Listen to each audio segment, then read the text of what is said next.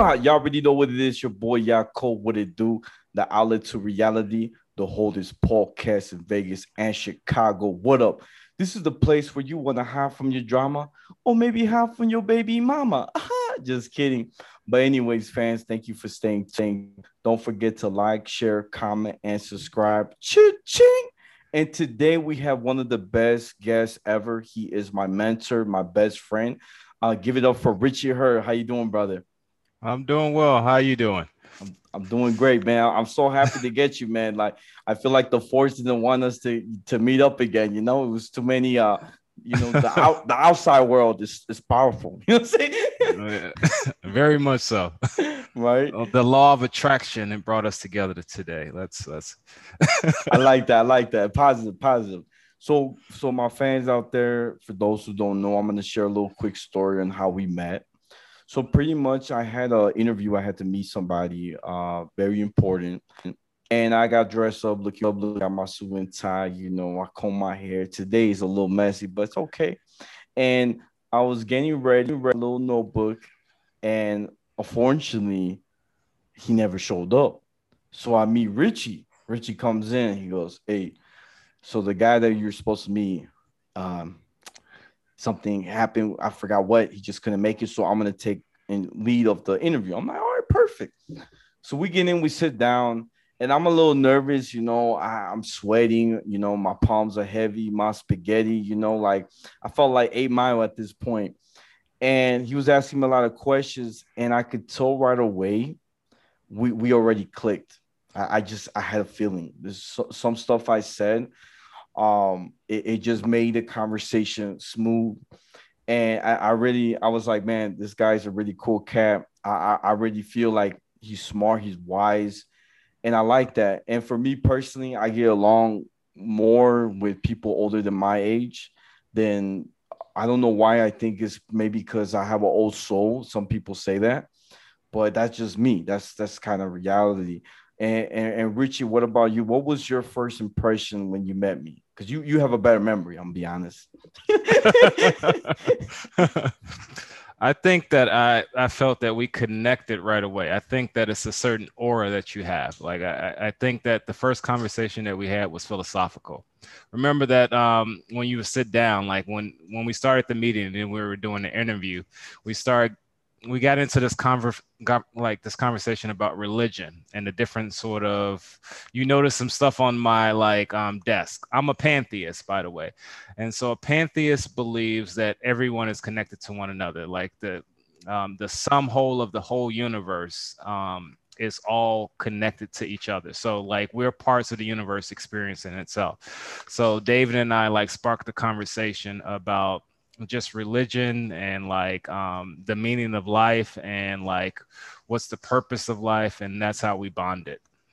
Oh yeah, for sure. And I think one thing I remember from that conversation was that I mentioned about Lilith, the second wife of Eve. Yes, yes. Adam, and you already knew. I, Yeah, yeah. and you share your Yeah. point, and I think that was amazing that a lot of people that not learned the ancient text or the secret text of the Bible, they Mhm. never heard of that. And I Yeah. was so shocked that you already knew about it. I knew it, and that's what got us more deeper. Yeah, yeah. I was also surprised by that too. Not too many people know about Lilith. And you also knew about the Kabbalah, which I was amazed by. Hey man, you know the force is strong. You know what I'm saying?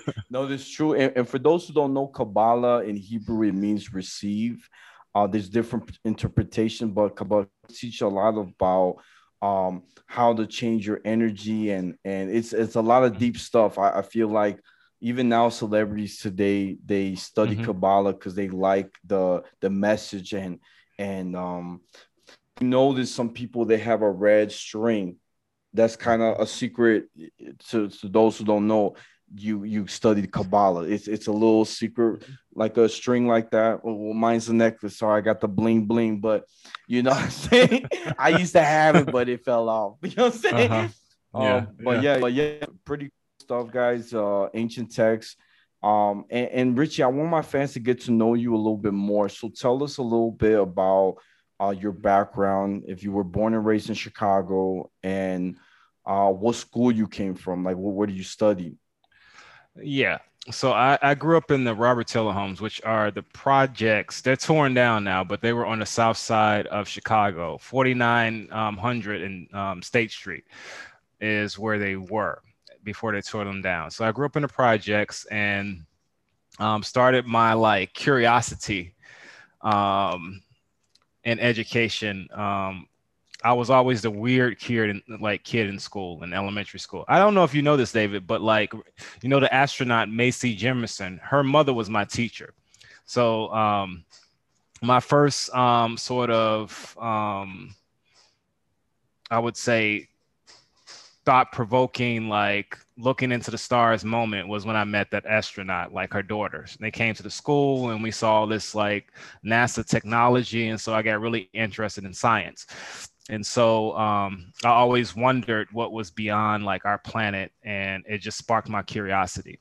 And so like growing up in the projects, we were really poor growing up. And so the only thing that like I look forward to is just going to school, learning and trying to understand like how this thing called life works. So after that, my family, we moved out of the projects and then we moved into a house on 95th and Dan Ryan. And I was in 8th grade there. And actually I was in 7th grade when we moved from the projects. And I skipped 8 and went straight into high school. So I didn't go to 8th grade. And I went to high school at Harlan Community Academy, which is right next to Chicago State University on the South Side. Hard life, high school, how like dealing with the gangs and stuff. It was just like very interesting. So I got like picked on for like by the gang members and trying to avoid that lifestyle. And I was not planning to go to college. And then my mentor, who is a Black Panther, came to recruit students at my high school. And I'm just like, I'll give this college thing a try. Like my mother didn't go to high school. Well, she didn't finish high school. And she had me when she was like 17, 18. And so college just wasn't pushed. Like my family always worked, but like blue collar jobs. And so college was something that we really didn't talk about. So when I met my mentor, I'm just like, let me give this college thing a try. I did the application in pencil and I got accepted to the University of Illinois in Champaign-Urbana. Went there. I had to go through a bridge program in order to get accepted, because I did really well, like GPA wise in high school, but I scored really low on ACT. Standardized tests and me, we just didn't get along. David knows, like I have ADHD. And so like tests never worked for me. I was just like always like very book smart, but like I just didn't do well on tests. So I got an 11 on the ACT. Which they say like all you have to do is write your name to get an 11. I was just like really nervous about the test. But I had like a 3.8 on a 4-point scale, I think, in high school. And I graduated 8th in my class in high school. So tests were just not my thing. So I like graduated from UIUC, went to grad school at the University of Wisconsin in Madison, graduated there. And throughout that process, just like David, I just worked with students. So I was like a counselor for the program that I went through that helped me get into college. I worked for that program from the like my second year in college until I graduated. Actually, I worked a year after I graduated. And in grad school, I did the same thing, a similar type of program. So my whole like career has just been based on like just helping people get through college. And that's amazing. I'm gonna pick at you a little bit on two things, on ADHD and you helping others. So I have ADHD. A lot of people don't know that. This is actually the first time I announced it on my podcast. And I agree with you 100% too, that tests are my weakness.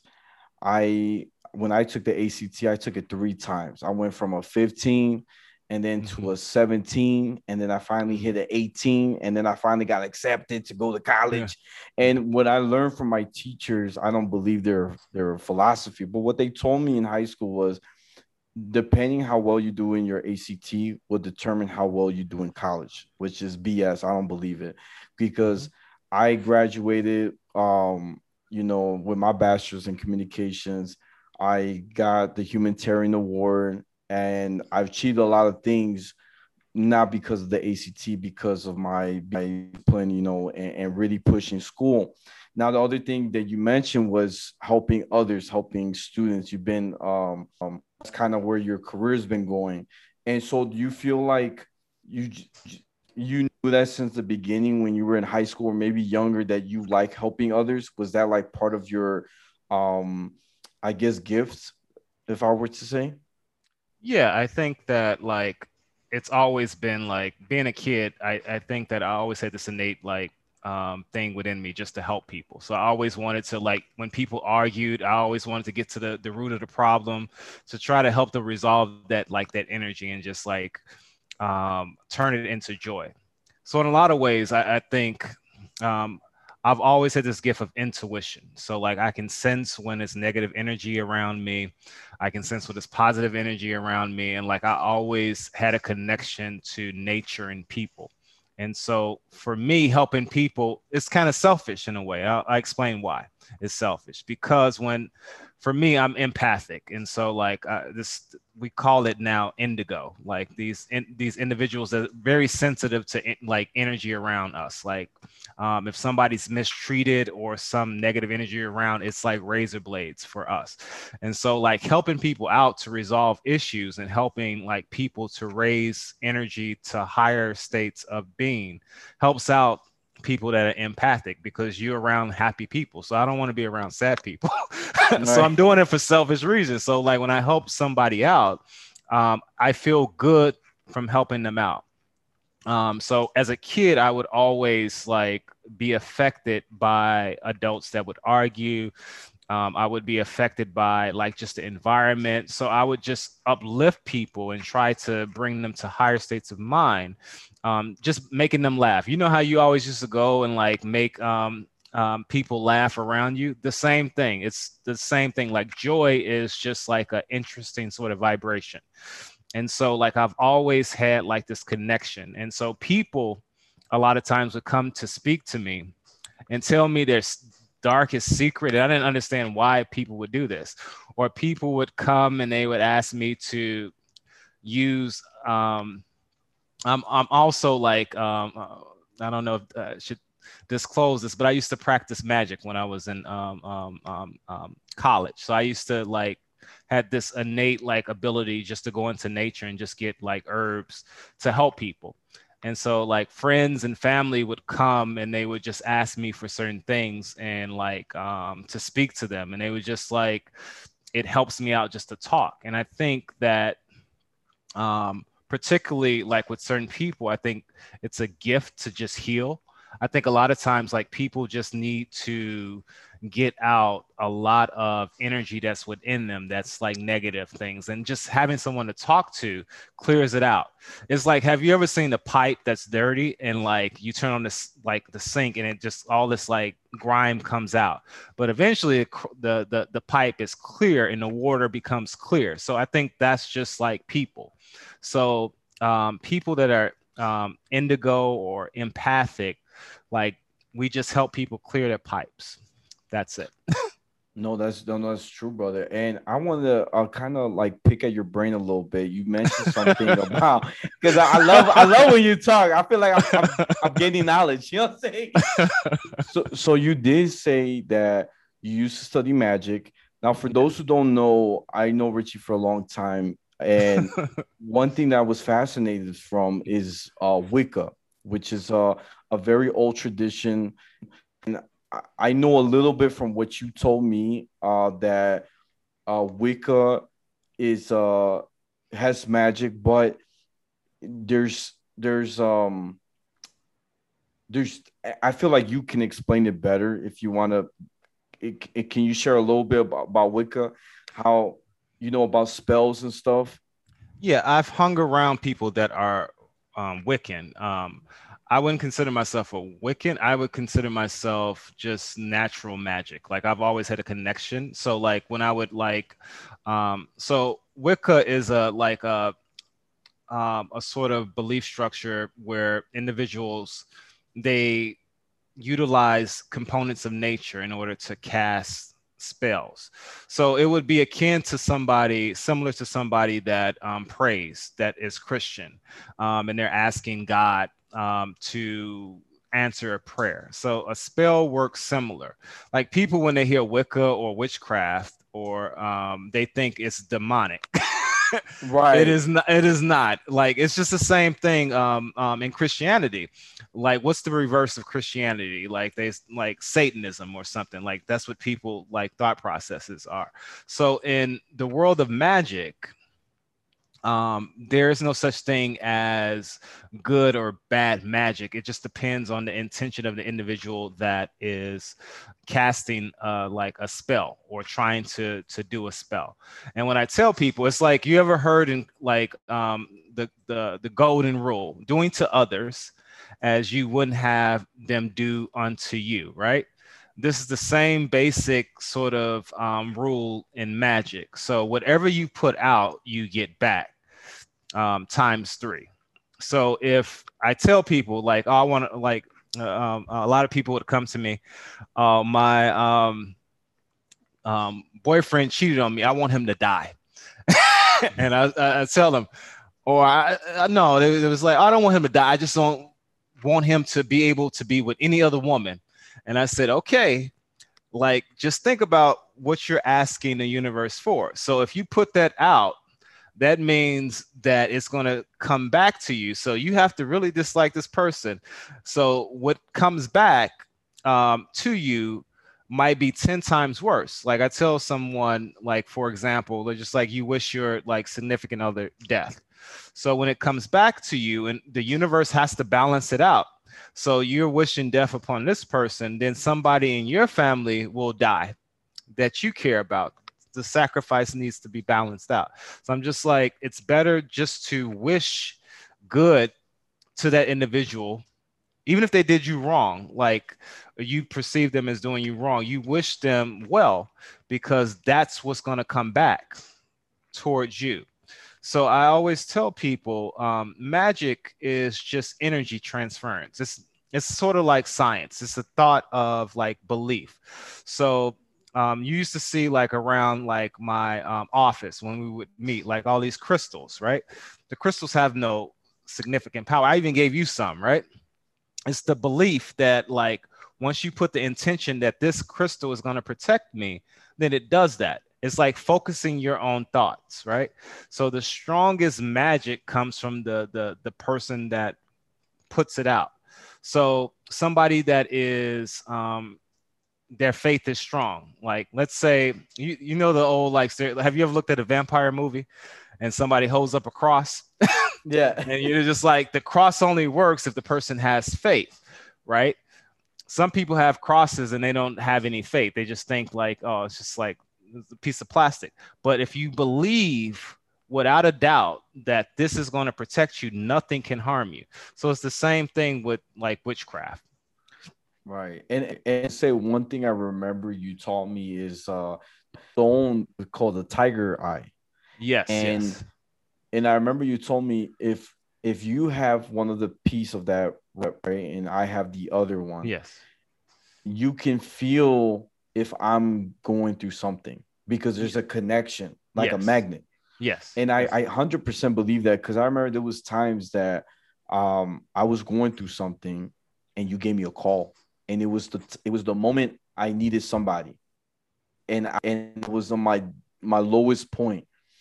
And I remember you called me and you helped me out. Like I had a feeling I had to give you a call, and you call at the right time, and I'll never forget that. And it's really cool. And I wanted to tell you something. So for everybody that wants to know, this is the biggest question, the $1 million question, Rich, I'm gonna ask you is, can you put a spell on someone to fall in love with you? Is it possible? There's no such magic to make somebody fall in love with you. There is magic for lust, like to give the illusion of love. But there is no magic that's strong enough to, no one can make somebody love them. Like that's just not possible. It's also the strongest magic, right? Love is. So if one loves something so much unconditionally, nothing can harm them. Like it's something like I know like the Harry Potter series is like fiction, but the character that is Harry Potter, like that character was protected by and I'm just using this as an example, his mother, that spell was a love spell. So that's the reason why that the Voldemort couldn't touch Harry Potter. And the same thing happens with like somebody that you care about, like that tiger's eye that you're speaking of. It's the magic is love magic, like it connects. It's just like a mother and a son. Like the reason why a mother can tell when something's wrong with their child or son or daughter is because it's a connection. Like I can feel when my mother is sad. I can feel because it's something, it's a bond that's created between mother and child. So mothers can literally feel when their child is in danger. The same thing, they say twins have the same sort of ability. You see this when they finish each other's sentences and whatnot. So it's a connection. But to answer your question, there is no spell that I am aware of that can control love. Now you can make somebody lust after you, but that's not love. Um, that's something different. Can I know where it is? Like, can I know? I mean, you opened the curiosity. You know, it came out. I'm sorry. I had to get you with the right hook. I'm sorry, brother. I'm sorry. You said love, not lust. That's different. That is different, but I'm just curious to know. You know what I'm saying? Oh man, no, but it was good. It was good, Rich. I really appreciate that. And Yeah. one thing, Well, there is a spell to call forward like somebody that's meant to be with you. Um, like you can put out into the universe to call from the universe somebody that's looking for the same thing. So I can ask the universe for somebody. I want to be with somebody. I'm lonely. And so you put into the universe, I'm looking for this person, right? yeah. With these characteristics. So if that person in the universe wish for the same thing, it's like a magnet. It draws you towards one another. Now that can happen. Oh, I but like. but the aspect of falling in love, that still has to be organic and happen naturally. I like that. I like that. Thank you. Now I'm gonna change the topic a little bit. I love your Okay. background, by the way. Now, one of the biggest, my favorite film and your favorite film is The Matrix. Mm-hmm. And for those who don't know, The Matrix is about a guy named Neo who becomes the chosen one who saves the people from Zion. And my brother right here knows all those lines from The Matrix. And so I want to ask you, Richie, what big symbols or philosophies that stand out from The Matrix? Well, to piggyback on what we were talking about love, to quote the Oracle, being the one is just like being in love. No one can tell you that you're in love. You just know it through and through, balls to bones. So, like, it's that idea that the Matrix for me opened my mind up to something greater. It made me question reality itself. Like we all go through reality when we're looking for our purpose. So when I saw this movie, I'm just like, we literally could be in a simulation and not know it. Like life is sort of like a dream. How do we know we're not in a dream, right? Well, people say, well, you wake up from a dream, but like, how do we know that this conversation right now, we're not speaking in a dream? Like, how do we know that this is actually real? What is real? Like it, for the first time, I started to question what is real. Um, and I think that movie opened up the door to that because there's certain things that happen in life that we can't explain, right? And we try to make explanations for it. Random chances, like our meeting, like we met randomly that day, right? No, it's it true. wasn't it wasn't supposed to happen. Like so, things like that have constantly been like happening throughout my life. I remember a situation when I was younger. It was like somebody on my block doing a drive-by shooting. And like my grandmother, I was looking out the door and my grandmother said, close the door. Exactly when I closed the door, the gunshot flew and it stopped right where I closed the door where my head was. So it's just like certain things like that. It makes me question the very foundation of what life is. And so this character called the One, navigating this system can sort of like a program. He can go through back doors. He can manipulate this matrix to be what he sees it fit to be. Like he can manipulate, stop bullets, like do like these acrobatics and like fight these characters. And one of the characters that I related to the most in the Matrix was the Oracle, this person that told him that he was the one. That quote that I just said was telling him that he was the one, but he didn't believe it. And only after, and you can go back and look at the movie, David, only after, because he's just like, I guess I'm not the one. He's like, and then she said, maybe you're waiting for your next life. She told him, like, just think about it. She told him, maybe you're waiting for your next life. He didn't become the one until he got shot and he died. So technically that was his next life. And I just thought that was fantastic, right? That little like what the writers put in into that scene, because everything that she said came to fruition. It came it came true. And so to answer your question, like how it relates to the world of now, this is based upon Descartes. So Descartes was this philosopher, Rene Descartes. He was this philosopher.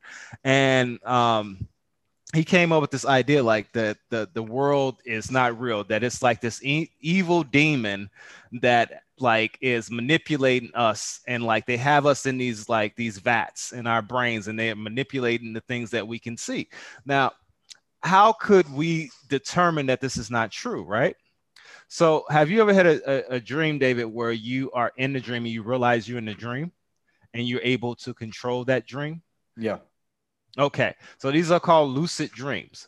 So the same sort of thing that that happens in your dream, I believe that we can sort of tweak things in life to our advantage, right?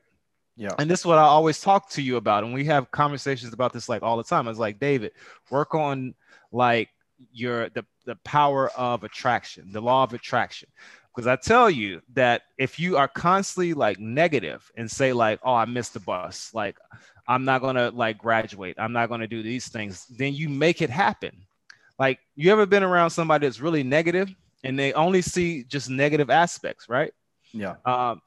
I talk to people that are negative and they get tired of me because like one of my friends, very negative.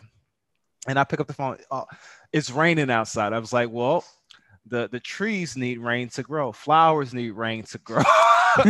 Everything negative they said, I just made it into a positive. I'm broke.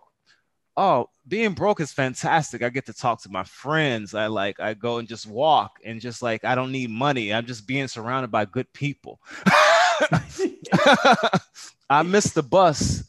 Oh, you were supposed to miss that bus. Maybe that bus broke down and something happened on that bus. You weren't meant to be on that bus. So something greater is going to come your way. So I always try to change like a negative into a positive, because eventually things that happen that are quote unquote negative, you start to see them differently. So imagine seeing everything in a positive light. And I get this from my grandmother. I remember one time the basement flooded and it was poop like floating in the basement.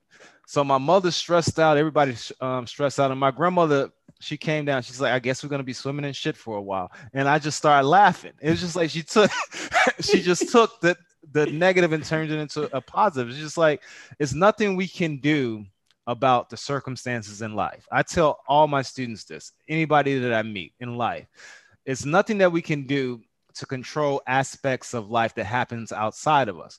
What we absolutely control is how we perceive those things. That no one can take it unless you give it to them. Yeah. And so that's what the Matrix did for me. It made me look at the world differently in that that this is a simulation. Like I'm looking at it as like life is like a roller coaster. Like sometimes it's scary, sometimes it's fun. Eventually the ride ends. But I want to like I've learned now that the most important aspect of life is just to enjoy the ride. And I think a lot of us don't do that. So to answer your question, that's what I got from the Matrix, that aspect. So would I take the red or the blue pill? And I think about this all the time. And so for those who haven't seen The Matrix, the red pill is supposed to give you access to how the world actually is. And the blue pill is supposed to give you an illusion, something that is fed to you. I will always choose the red pill. Even though it feels like other people are asleep, I feel more free knowing that it's an illusion than believing that it's truth. Oh, that's so deep. You're funny, David. No, for real, for real. No, like honestly, I want to take the pill now. You know what I'm saying? You know what I'm saying? No, but it's good, Richie. I really like that because honestly, I feel like in life we can be blind sometimes, Mm-hmm. and we like to make excuses. That's a big one, and we like to say, "Oh, the reason why I can't do this because the Mm-hmm. government won't let me. Why I can't do this because my car broke down." We put a lot of excuses, and it piles up, right? Mm-hmm. And we forget that we're the one who can control our life right now, who can make a choice. Mm-hmm. And I think we like to. That's why I'm very big on this. I'm gonna share this. My family comes from a very mixed everything. So, but like my mom and me, we're very into the Jewish faith, but some of my family are very Christian, and one of the biggest thing that they always say, instead of blaming themselves, they say the devil made me do it. It Yes, wasn't me. exactly. I don't know how it happened. It wasn't me. It was the devil. Yeah, yeah, yeah, Or you know what I'm saying? Or like you say yeah, that yeah, like I can't believe I stole it, yeah. but it wasn't me. It was the devil. Or what I'm Yes, saying? yes, yes, yes. He made me do it. No, no, Yeah, I'm sorry. The devil did not make you do anything. If anything, the devil's the best friend in the world. He yeah, would yeah, not make you yeah, do it. yeah, I feel like that's the biggest lie that we were fed yeah, since we were kids. yeah, Because if you think about it, by you making an excuse or blame someone else, you yeah, don't learn, yeah, stay, and you can't grow from it. That's how I yeah, see it. yeah. I totally agree with you. My family is the same way. And my friends that are consider themselves very Christian would say like, "Oh, only God can judge," but I would see them judging other people, and I'm just like, "You you said only God can judge, and you're judging this person." Um, um, and you just like the devil made me do it, like the devil made me do it. Like I hear these things all the time, and I don't understand it for the life of me myself. But I think that it just puts the blame outside of the person instead of just taking responsibility, because in order to correct something you have to take responsibility for it.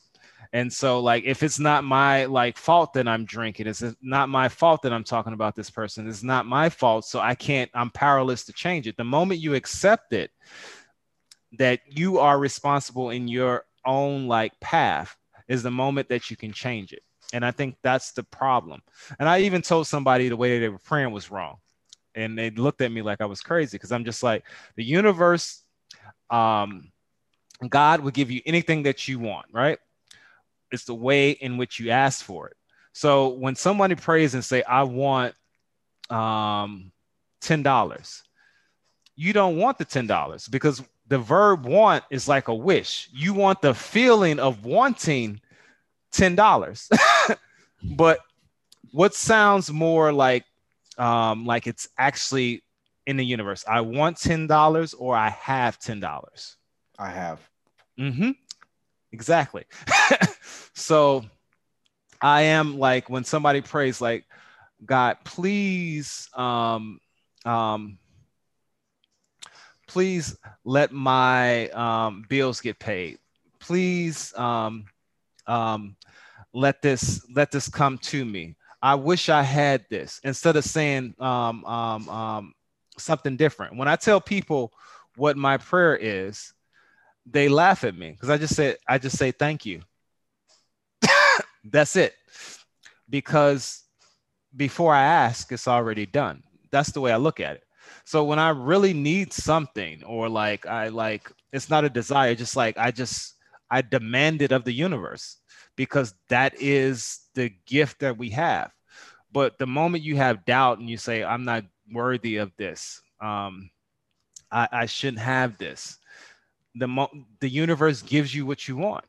So if you want the feeling of being poor, that's what you get. No, it's true. That's exactly what comes to you. You get the same thing over and over. But if you say, I am rich, I am wealthy, things just come to you. Like I always say, I've never suffered. I've always had what I needed. I've always had, anytime that I needed something, it just came. And it's because I just have this expectation of the universe to give it. Yeah. Without question. No, it's true. I feel like you made a really good point about gratitude. When you have gratitude and saying thank you, like you said, thank you. Yeah. If you start seeing what's around you, like my early meditation that I do in the morning, I try to do all the time, is when I walk around outside, I start praying, but I pray a little different. I say, for letting there to be grass, Exactly. that there's a sun, where it's Exactly. giving the plants photosynthesis so they can grow. Yeah. I'm grateful that I have a place Yeah. to live. Exactly. Stuff like that. You start changing your mind. You see what I'm saying? Exactly. And then you feel good, because then Exactly. you realize I'm happy. I'm happy where I am. I'm going to share a quick story about praying. So I heard this story. It's a true story. There was this guy who's a pastor, and after service, a woman will come up to him and pray. And she's like, Pastor, can I pray for you? And he goes, yeah, of course. Next week goes by. Yeah. The woman comes back and said, Pastor, can I pray for you? She's like, yeah, of course. Yeah. Then he was like, man, it's a lot of times this woman's been praying for me. I want to know what she's praying about. Yeah. Yeah. So he asked her, what are you praying about? Well, I'm praying that my husband leaves me so I could be with you. You know what I'm saying? You know what I'm saying? And so the pastor got shot. He's like, I don't want you to pray for me no more. Because it gonna happen. It gonna happen. Getting too close. And so, you know what I'm saying? That's why I always say you gotta be careful what people pray about. I like to hear what you're saying. I don't buy that. You know what I'm saying? And I had another time this happened. This is a true story. Another. It was a family barbecue, right? And I had a family member who was married to this guy who, I feel like it's sad to say this, but the fakest marriage I've seen in my life. Okay? They talk about God. They talk about the Bible. Well, they never talk about the Bible. They talk about church and service and doing good, but they never read the scripture in their life. Yeah. And they always have problems. The couple, the married couple, would one of them leave the house, come back, leave the house, get another apartment, move back together, leave again. It became a toxic thing. And it's crazy because the pastor, one of their pastors and their psychologist said the same thing. You guys have gone mad. You guys are not meant for each other, because I'm trying to give you advices and y'all not taking it. So I don't think you guys are meant to be, right? So there was a time at the barbecue, right? There was a new pastor. I never met him. And the whole family was there playing, gospel music. And I'm having a good time. I haven't catch up with my family for a minute.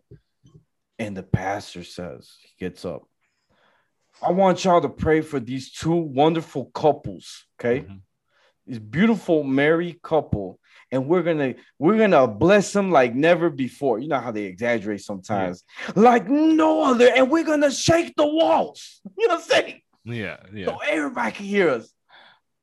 And he's like, I want everyone to stand up and put your hand to this married couple. Yeah. I was the only one that did not get up. I said, and everybody looking at me, why you ain't getting up? Because it's not real. You know what I'm saying? You know what I'm saying? Why am I going to pray for a married couple that are a disaster to the universe? You know what I'm saying? Mm-hmm. If you like to eat crap, then continue eating crap. You know what I'm saying? I'm not going to stop you, but I do not, and goes back to faith. Why would I put faith on faith that don't even have faith like themselves? You know what I'm saying? It don't make sense. So mm-hmm. I always stick to that. I always stick to, if I don't believe it like that, like I don't believe it, I ain't gonna support it. I'm sorry. Yeah. And I told that family, y'all not meant to be. I'm sorry. You know what I'm saying? And everybody's, oh my gosh, they're wonderful. You know, man, they give me a headache just hearing that. I get a headache, and if I get a headache, I gotta go to the doctor. Yeah. You know what I'm saying? You know what I'm saying? Then that's gonna pile up with my bills. So I try to stay away. It's funny because I have some family members that even some friends too that said, David, you're going to hell. And I tell them what? I can't wait. They say, why? I barbecue every day. You know what I'm saying?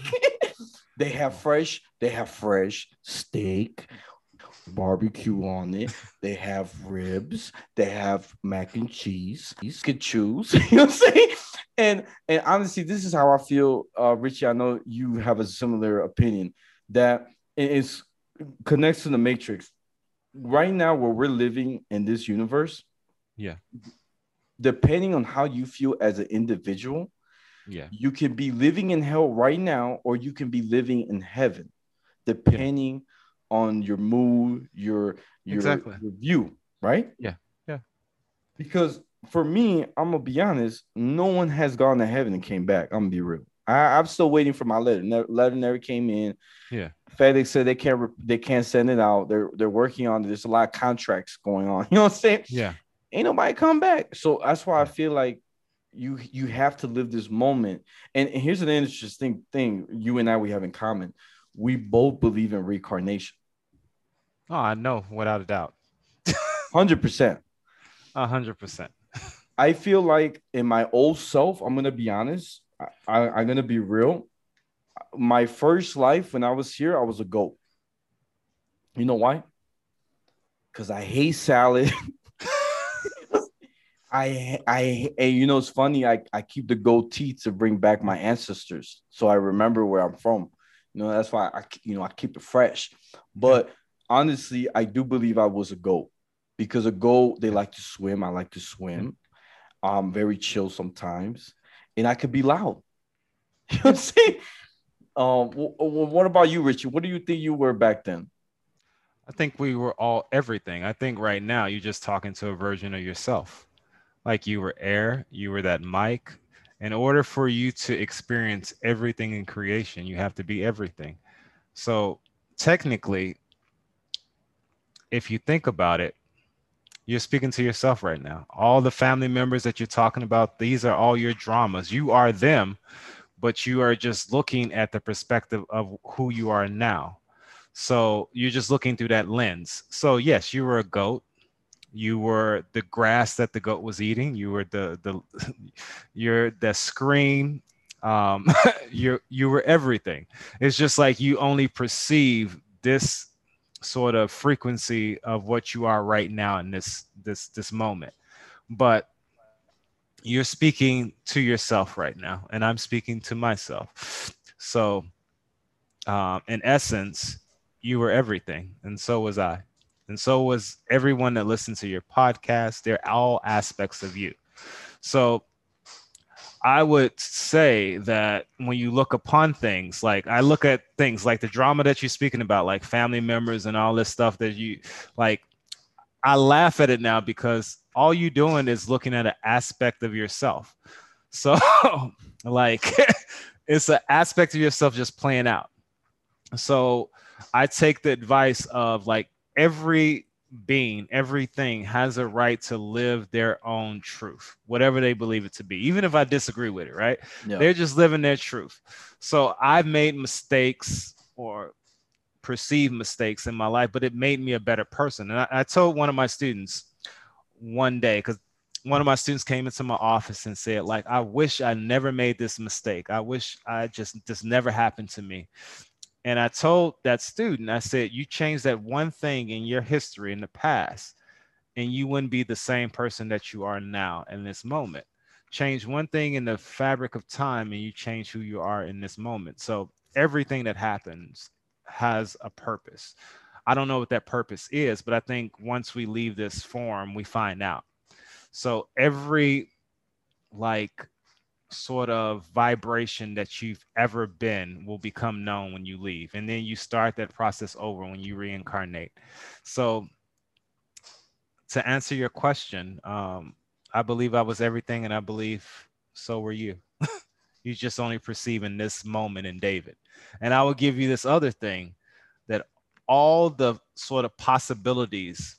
You ever saw like that movie? What's that movie that's popular? Avengers Endgame. Yeah, yeah. So you know, with Doctor Strange, he was looking at all the variables like this. He was doing this, Right. like he was thinking. So he looked at all the variables of the possibilities. So every possible David, like all the things, all the decisions that you could have made have already happened, and they're already in creation. So you just choosing. It's a David that is um, a sailor. It's a David that is doing this. It's a David that is married. It's a David this, it's David this. All the possibilities that you can experience as David have already happened. You're just experiencing this one aspect, this one line um, of existence right now. Oh, I like that. That's deep, brother. That's deep. There's a film that you told me too that has to do with also with reincarnation. It's an old film that you told me. I think I don't know if it was from Brazil, but it's a Ah, no celular. yeah, yeah. Can you Yeah. tell me a little bit about that movie? Because I feel like it connects with this. So, um, my Portuguese, please excuse it. No celular means our home in Portuguese. And it's basically a movie that talks about what happens when we die. And it talks about like the other side. And the when people die, you go through a healing phase, and you go through like this process of recounting everything that you did in life, and you go through a healing process. And so the movie talks about that. And it's really interesting. And I find it interesting. David and I talk about this, and I don't expect people that your viewers to believe me or not. It's an experience that I think people need to have. Ever since I was young, I never understood why people were scared of death, because I've always seen, like when I was a kid, I remember going to a funeral and I'm just like, why are people crying? The person is right next to the casket. So I would see like people's spirit. So I never feared death because I knew it was something after like life. I don't know what people go when they leave this plane, but I know that you don't die. Like as what we see as die. Like your spirit, whatever it is, that energy, I can perceive that energy. And so um, death never really I, like it wasn't a thing that I feared. Now I fear the way in which I don't want to go painfully. I want to I rather go in my sleep, something like something quick. But as far as like fearing that it's nothing more, I've never had that. And so that's how I know that this is just like putting on some clothes temporarily until we go to someplace else. Oh, that was good. That was good, brother. So that's what the movie talks about.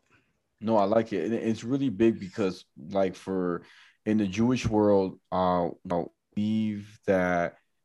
So there's a character in the Bible in the Old Testament Torah where his name was Pinchas or Phineas, and it's a Mm-hmm. very amazing story. But he technically, basically, God gave him a vision, Mm-hmm. and he threw a spear. and it killed like a big leader in the Jewish community and a woman that he was making out to. He Yeah. was supposed to, and it killed both of them at the same time. And everybody wanted to execute Phineas, Pinchas, and they felt like he did wrong because he took our leader, someone very important in the community. And Moses, uh, instead of, he heard both sides, he went to go pray to pray and talk to God. Yeah. God told him that Pinchas did the right thing, and that it says there, he will have a long life. And here's the crazy part. You ready for this? So the Zohar, which is the ancient text that the Jewish people follow, which is the foundation of Kabbalah, which we were talking earlier, says that Pinchas will live from that time of Moses all the way to King David's time and further. It says from the first temple, something like that, belonged like 400 years. Yeah. And if you pay attention for the Jewish teachings, Elijah the prophet that flew up to heaven, remember it was like a fire and he went up, is the same person as Pinchas. So they're a reincarnation. And so we believe in the Jewish world that before the Messiah comes, Elijah will come first, and then the Messiah. So that's our perspective. But you see how I'm saying, like, it's a very interesting. A lot of people don't know this, but it's a secret. It's a secret teaching from us, because when you hear the story in the Torah, right, where it talks about Pinchas, it never said when he died. Interesting. So he never died, and you can even think about it like this too.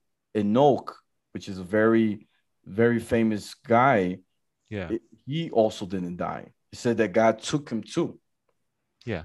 So we can even perceive that Enoch, Pinchas, this is my theory now, and Elijah are the same person, just different lifetimes. Interesting. So I love that. And if you think about it, you go to the New Testament, right? There's a part there where people in the community said John the Baptist could be Elijah. But for me, he ain't. But I'm just saying they said they were trying to kind of picture him as being the reincarnation. But me, he don't fit my book. But he didn't fit the chapter. But yeah, it's a very interesting thing. And what people don't know too, if you pay attention to the text, right? I know I'm getting a little religious right here. Elijah was the first person to actually bring people back from the dead. So there's a part where he's helping somebody who was sick and they died, and he brought them back to life. Same thing happened in the story of Jesus. Yeah, that's what I was just thinking before you said it. Yeah. What people don't know, and this is a little controversial, but I ain't scared to share it.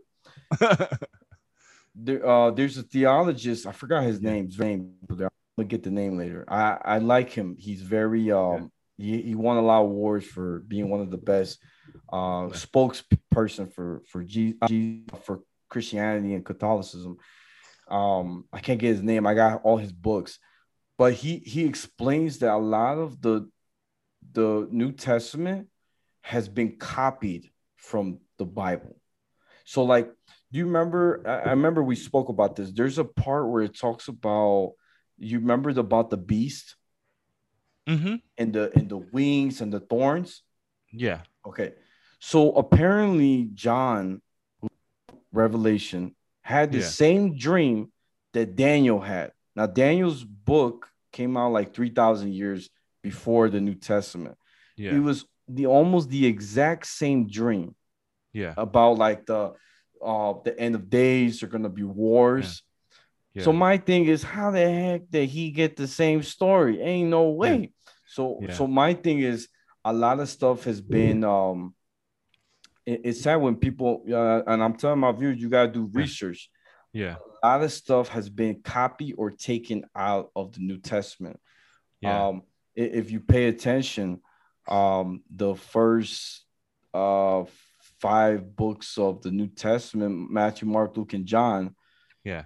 if I'm not mistaken, Jesus had 12, not five disciples. Yeah. So what happened to the other books? You see what I'm saying? They all had their own testimony. And what I realized, and I've done my research, is Yeah. when the first New Testament was finally completed, Yeah. they had to pick and choose what would how they could control the people at that time, Yeah. The Council of Nicaea, I think. right? Yeah. Mm-hmm. So it makes sense. And if you think about now, if you go to the library, any library, you can Yeah. actually get the book of Judah, Philip, the book of Mm-hmm. Mary, but it's separate. You it's Yeah. just not together. Yeah. Yeah. You can still do your research. But I Yeah. always tell my people, like, you have to, and this goes back to the Matrix. Our whole life Yeah. we're stuck in the box. Yeah. So my whole life, I grew up believing that um there's just that's just how it is, and we can't explain it. No, Yeah. there's a Yeah. reason for everything. Yeah. Yeah. You know what I'm saying? So Yeah. it's like, what I'm saying, like, one I think the Da Vinci Code did a good thing. You saw in the movie Da Vinci Code, Yeah. right? Not in a while, but yes. Okay, you remember 12 disciples, Yeah. that Mary Magdalene, the person, like, her head was Yeah. next to Yeah. Jesus. Yeah. What did Tom Hanks said? He said that's The wife. his wife, Yeah. right? Yeah. So check the audience out there. If you read the book of Philip and you read the other disciples that wrote their own testimony about Yeah. Jesus, they all said that Mary Magdalene was his wife. Yeah. And it makes sense because think about it.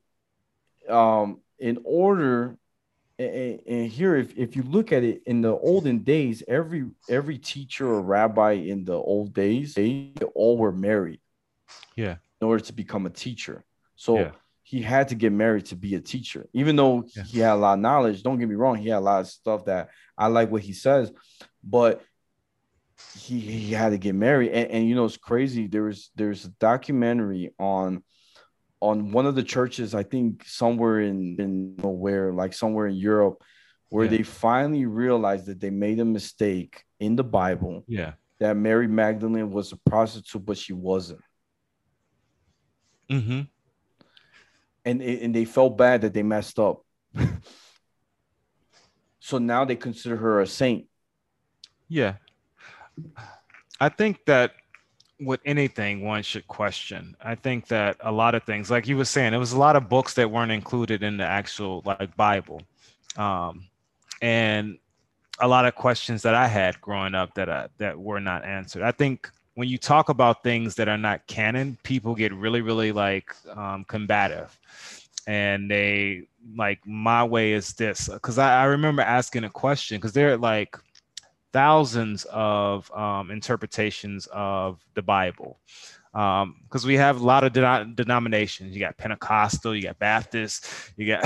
I invited to my house. It was a couple of Mormons that I invited, and we had a talk. Because I'm really like, as a pantheist, like everybody's interpretation is like interesting to me. Like, I think God's has like many doors to the house. Like it's not just one like path spiritually. Like I think that everybody's on that journey to the same place.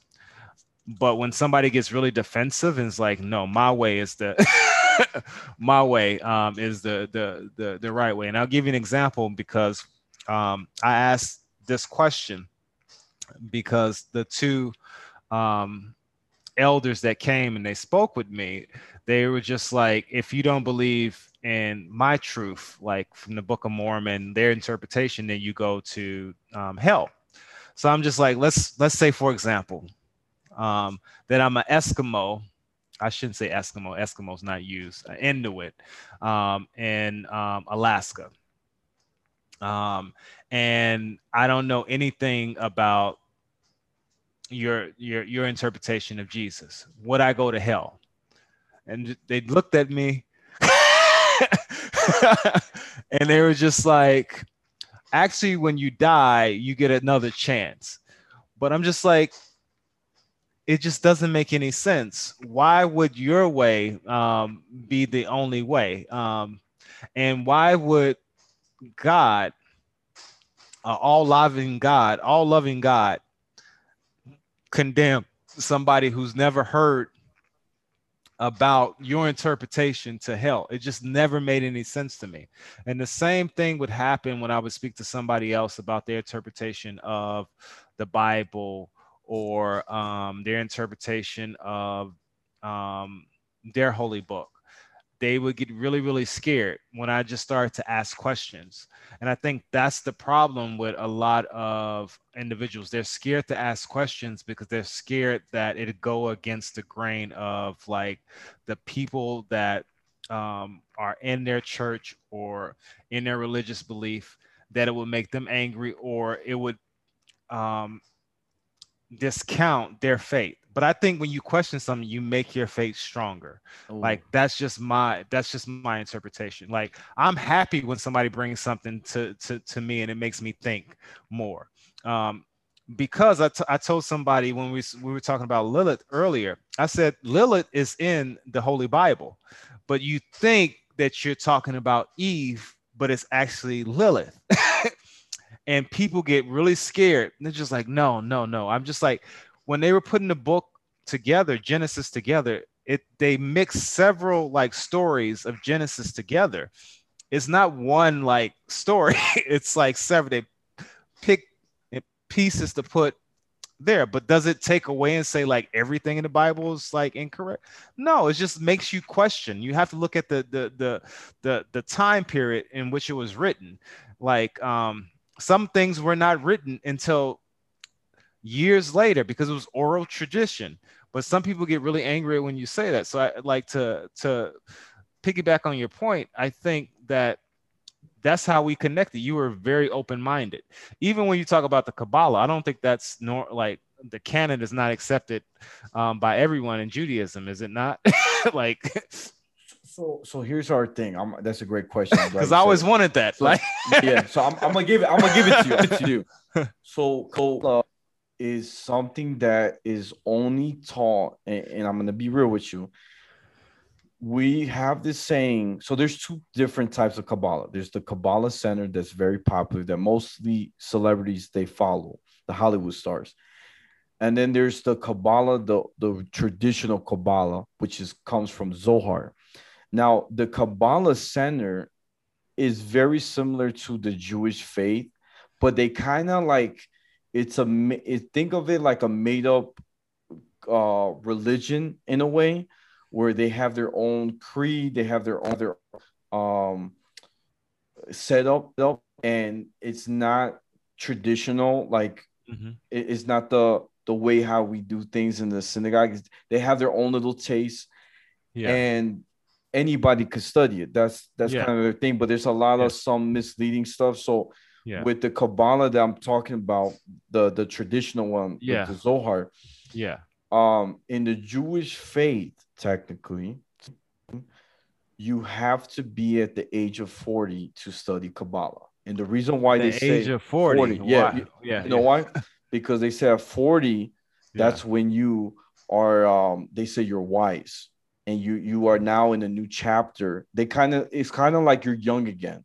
But 40, Okay. they say, is a magical number, and you are ready to get deeper in your thoughts, like and Mhm. more in another level.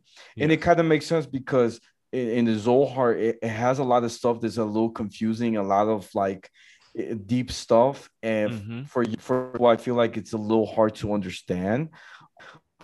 But so for me growing up, I'm gonna be honest, my one of my closest mentors as well, she was a teacher. Hmm. She taught us Torah. Her son was a big member of the Jewish faith. Yeah. And she would teach me little stuff of the Kabbalah growing up. And Hmm. just because I was so interested, I always wanted to learn from her. She would share a little bit something. So Yeah. that's why I know more, and I shouldn't learn so Yeah. much because, like I 40 Yeah. is a magical number. You're ready to learn. And it's amazing because Yeah. my cousin, just turned 40 as well. Yeah.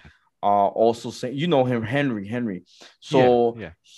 when he turned 40, he was so happy. He bought the whole Zohar, just like I think 12 volumes, and he bought 12 them. volumes. Yeah, yeah, it's Yeah. real nice. It's kind of like, think of it like it has like I mean I never read the whole thing, I'll be honest. I probably read like a couple pages, but my cousin Yeah. Henry actually like read the whole thing. It took a Yeah. while, but when he turned 40, he was so happy, and he was like, man, this is the moment that I've always wanted to learn. And anybody could buy it, by the way.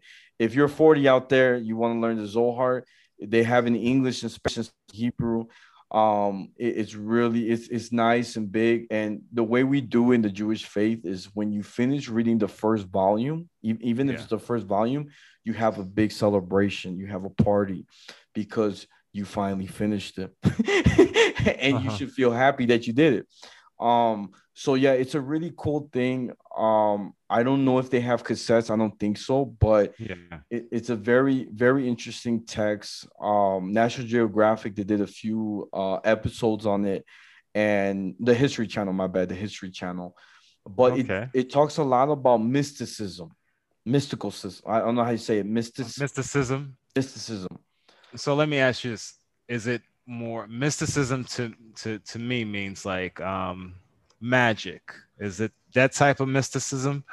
Like connecting to because when you say mysticism, it makes me think of So it's like connect. you It, it, sparked my interest right now. oh yeah, it's I'm in like, my 40s right now, so hey, congratulations, congratulations, you just won. That's it. So the thing what I was trying to say, it for a lot of people is different, but for what I've heard is that you're able to communicate to different dimensions, like angels.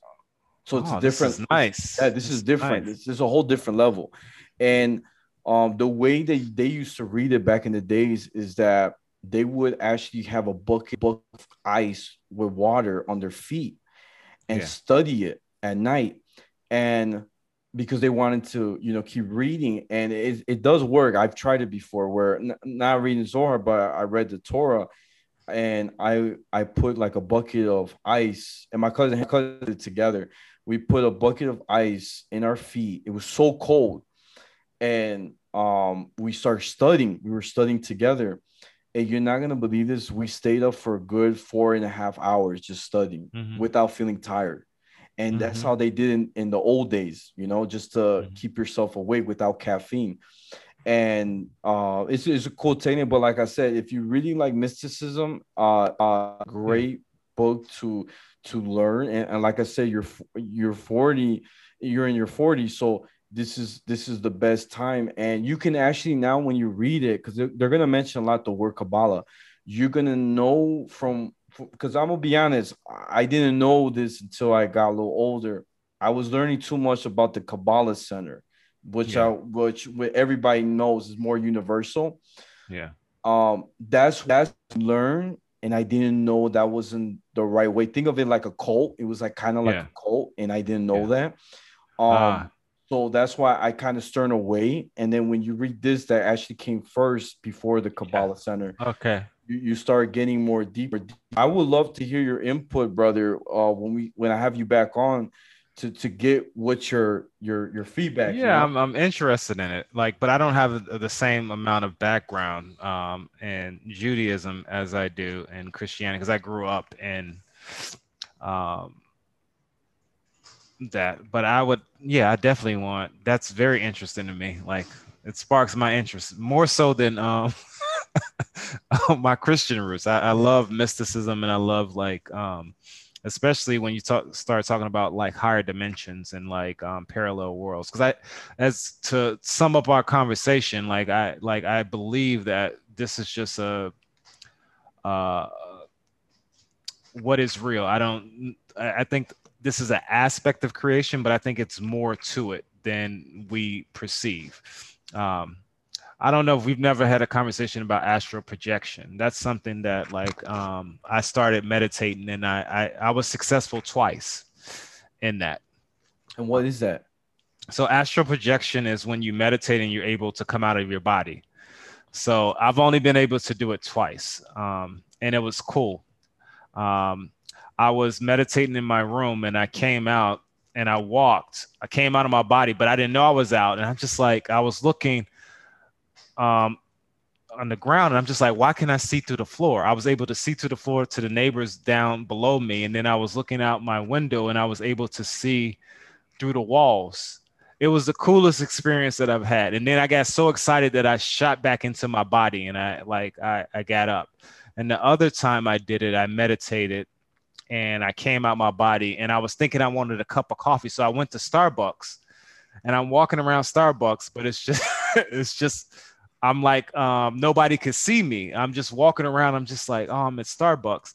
And then a portal opened up to another world, and I walked through the portal, and I saw these creatures. It was like a different world, and I got excited again. And I came back to my body. So like, those are the two times that I did it, and I haven't been able to do it again. You have to be in a really um, peaceful state of mind, because the first stage, when you start meditating and you want to come out, your body starts to vibrate, and then you hear, and your body, like you're like I wouldn't say soul, like your energy comes out.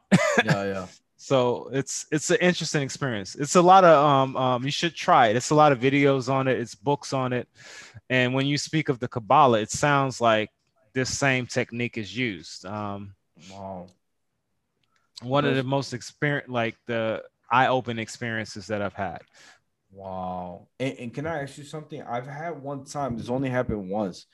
I was in my room and I was sleeping, but I somehow was still awake. That makes sense. And Yes. I was being choked. That's the first stages of astral projection. You just got scared. Yeah. So the first stage is like you feel like you're like something's on top of you, and then like you can't be scared because it's they call shadow people. Like when you're scared, then they come around like and try to make you scared because they get power off of you being scared. So you have to realize that um you're very powerful. Like when you come out, like nothing can hurt you unless you allow it to hurt you. Right. So yeah, you should try it. If the Kabbalah speaks about like this sort of thing, like different worlds, communing with angels, because some of the I told you I see spirits, right? Yeah. Um, I've also seen like when I was young, I was scared because I would see like bad spirit. People would call them like I thought I was possessed because people would call them demons, like their face. It would just scare me. But it was times where I would see like what people call angels, and it was like just being surrounded by pure love. Like I don't know how to put it into words. It was just like beings that are so like beautiful, and they just like in the presence of them, you just feel like love. I Yeah. don't know how to put it into words. So like there are advantages and disadvantages. I have to be in the right mindset. So I can't, it's, I like when I tell people like your vibration, like the way you perceive the world, like if I get depressed, it just surrounds me by more negative things, not just negative people, but negative spirits. So like I have to meditate in order to surround myself with more positive beings. So yeah. So the Kabbalah really interests me. No, that's amazing, brother. I'm happy to share, you know. Yeah, yeah. What? Let me ask you this before we end. Like, what is the name of God in Hebrew? Like, what does it translate to? So If you technically, don't know. oh, I got you. I got you. So it's in Hebrew, it's Yod Hey Vav Hey. And it's a very it makes the number 26 when you add them up. Now it doesn't have any vowels, so no one can Okay. pronounce it. Now English eventually whoever came up with the first Bible Yeah. in with the New Testament, Yeah. they added YHWH. Okay. And then they were like, all right, we're gonna add vowels. So they got Yahweh. Yeah. But for us Jewish people, because we now people that I would say that are conservative or Yeah. reformists in the Jewish world, they will say Yahweh. Yeah. Some of them, but for us in the Orthodox community, the Yeah. Jewish side, they will say Hashem, which means in Hebrew the name that cannot be said, or the name that we cannot pronounce, which is, Ah. you see what I'm saying? It's kind of like Harry Potter, where they were afraid to say Voldemort. Yeah. They said Yeah. he who must not be named, but we say Okay. he who we cannot pronounce. You know what I'm saying? We just can't Okay. because there's no vowels. We believe that's the most powerful name. So when we meditate, there's a lot of times, you in the Jewish world, we would meditate, close our eyes, breathe in, and but we'll say in our thought, Yod, hey, say that the letters, right? Yeah. And it will help us get into that inner peace. It's something I learned from a Orthodox rabbi Yeah. growing up when I was young, and it stayed in my brain. It's something that stick to Yeah. me. So that's for us. That's how we say it, and I like that better. Ah. But I always thought I was told it meant like I am that I am. The translation. So there's now I'm gonna get to you. So there's a lot of names. I'm gonna be honest. Yeah. There's a lot of Okay. names that Okay. God has in the Bible, right? So Okay. the name, if I'm not mistaken, is I so there's so many names. I gotta get back to you with that one. But a lot Okay. of time Sorry for throwing this at you. I yeah, didn't. no, you got me with that right hook, the right hook, because I know. So I'm gonna give you the three names I know. So the first one is Adonai, Uh-huh. Eloheinu, that or Elohim. That's I've a heard that one. okay. And then Okay. there's Anochi Hashem, which means Anochi Adonai, or the I am the Lord. There's that. Okay. The one you said, if I gotta look into it more. That one you got me because I've heard it. I think it's uh yeah. I don't want to say the wrong name, but yeah. So Oh, we yeah. do have different That's the names. one. That's the one I'm curious about. Yeah, I'm gonna get it. Don't worry. I got you next episode. I add it in. You know what I'm saying? No, it's good. But brother, I wanna pick at your brain. We're gonna have a little trivia question, big question Okay. of the day before we wrap it up. The big trivia question is: do you believe that blood is thicker than water, No, and why is that? because I think everything is like all the people that we meet. I think you can have a strong connection to someone that is not blood related. Like I'll give you an example. Like um, a father that has a child that doesn't stay in that child's life throughout their life, and they come back years later and say like, hello son. I don't necessarily believe that is a father. I think father is, and mother, or any parent or guardian, it's the time that you spend with that individual and understanding who they are as a being, who they are as a person, and the time that you put into that being, the time spent. So to me, like when one says blood is thicker than water, am I obligated to this person because we're connected by our genes? Like to me personally, I would say some of the closest relationships that I have are some of my friends, because I have this belief that we don't choose the family we're born into. So I accept my family for who and what they are. I didn't choose to be born into the family, at least not my perception, but I choose my friends. So I expect more of my friends than I do of my family because I'm choosing my friends. So in a lot of ways, I would say my friends are closer to me than um, people that I'm connected to by blood. Not to say that you can't have those same sort of connections with the people that you're connected by blood, but I don't necessarily believe that um, someone connected by blood is like at the top because they're connected by blood, if that makes sense. No, it does. I think that's what we have in common, you and I. So I feel like with my father, right? He made me, right? If it wasn't for him, he made me, but he didn't do his part of being a father by being in my life. So Yeah. I don't like him um, as even though he's my blood, Yeah. he's not really family. Yeah. He just he kind of, it's sad to say this, but he was pretty much like an ATM. He went in and out like an Yeah. ATM. Yeah. He didn't stay in, wait until it got downloaded. You know what I'm saying? He Yeah. just put the credit card in and he dipped. You know what I'm Yeah. saying? And Yeah. I feel like that's kind of how I see life. A lot of people in my life, especially you, Richie, I'm gonna put you out there. You, not only you're my mentor, but I feel like in a lot of aspect, I do see you as like a father figure. That I can go to if I'm struggling, if I feel trapped, if I feel alone. I feel like I need somebody to be there for me. And you see me in all different stages of my life. You see me when I was dating somebody for a long time and I wasn't dating, when I there was a lot of things that that you seen that my father has not even experienced, not even a glimpse. That's why I feel like you are a very special person in my life. You are my family, and see stuff like that. I always, that's why I always tell my mom, like my mom, she's very into that old school that no, your blood is is Mm-hmm. is is everything. No, they're not, mom, and it's hard to explain to my mom that you can pick and choose who Mm-hmm. you consider family Yeah. at the end of the day. Yeah. No matter if they're my blood, it don't mean, for me, it don't mean nothing. Yeah. I mean, it's great. They're in my Yeah. DNA, but Yeah. I mean, I just won't date them. But you know what I'm saying?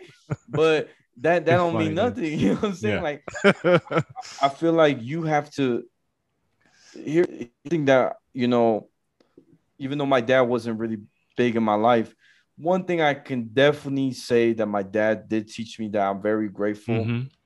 He said, for every relationship that you have in your life, he says, think of them as a seed. Okay. Mm-hmm. And he said, put water on that seed, right? In the bowl. Mm-hmm. It starts growing like a plant. Mm-hmm.